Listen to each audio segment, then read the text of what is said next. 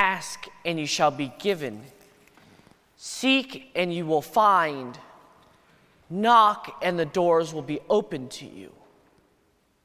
These last couple of days, we've heard beautiful exhortations and beautiful explanations on prayer. On Tuesday, the Lord taught his disciples the Lord's Prayer, how to become like a child, to come and seek the Father. Yesterday, we heard the idea of repentance. In the idea of repentance, we come and are transformed by our own prayer life, to turn from our old ways, to become anew again, conformed to the way of God. And today, we're given very clear instructions on how to pray. Sometimes in our lives, we have this tendency of coming to prayer and just babbling on and on and on. Sometimes we come to prayer demanding that God's will be our will. That everything we want in our life, God must conform his will to ours, to do exactly how we want him to work in our lives. But today, my dear brothers and sisters, we hear that that's not the case in prayer. We come to him with our needs, but as we come to him, we don't change God. We don't change his will. But what prayer does for us is it changes us. Ask, and you will be given. As we come and bring our needs to God, what we are given is a deeper understanding and a deeper conformity of our lives to him. So that in everything we do, we begin to seek and find God in what we are looking for.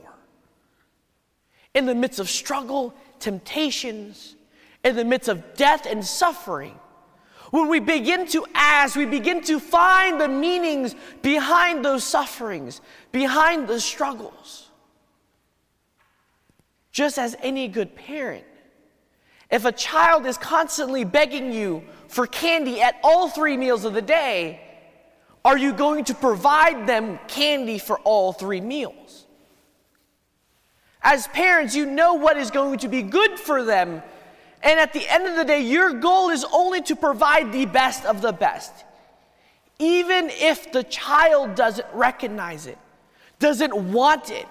Because they know in their little mind that what they want is candy for all 3 meals.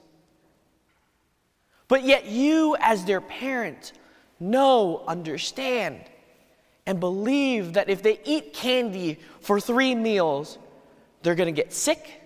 It's not going to be good for them. But you want to provide the best. And in our own relationship with God and in our own prayer life with God, God knows what is best for us. But we want to seek our own will.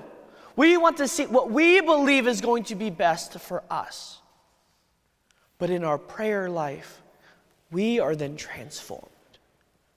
We are then made new to conform our lives more closely to that of God, so that our will is God's will. Everything that we do is so conformed and united to God that what we want becomes what he wants for us in our lives. And as we deepen in our prayer life, when we seek, we find. What are we then seeking for in our prayers?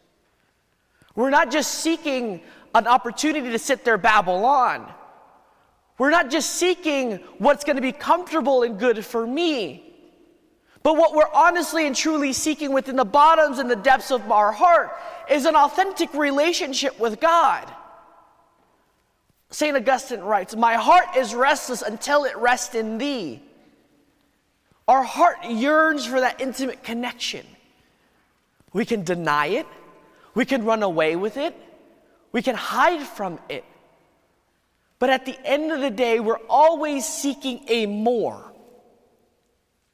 We can decide to choose to seek more of the world and be lied to and be manipulated and said, this is what's going to bring you the ultimate joy, the ultimate happiness. But at the end of the day, it doesn't.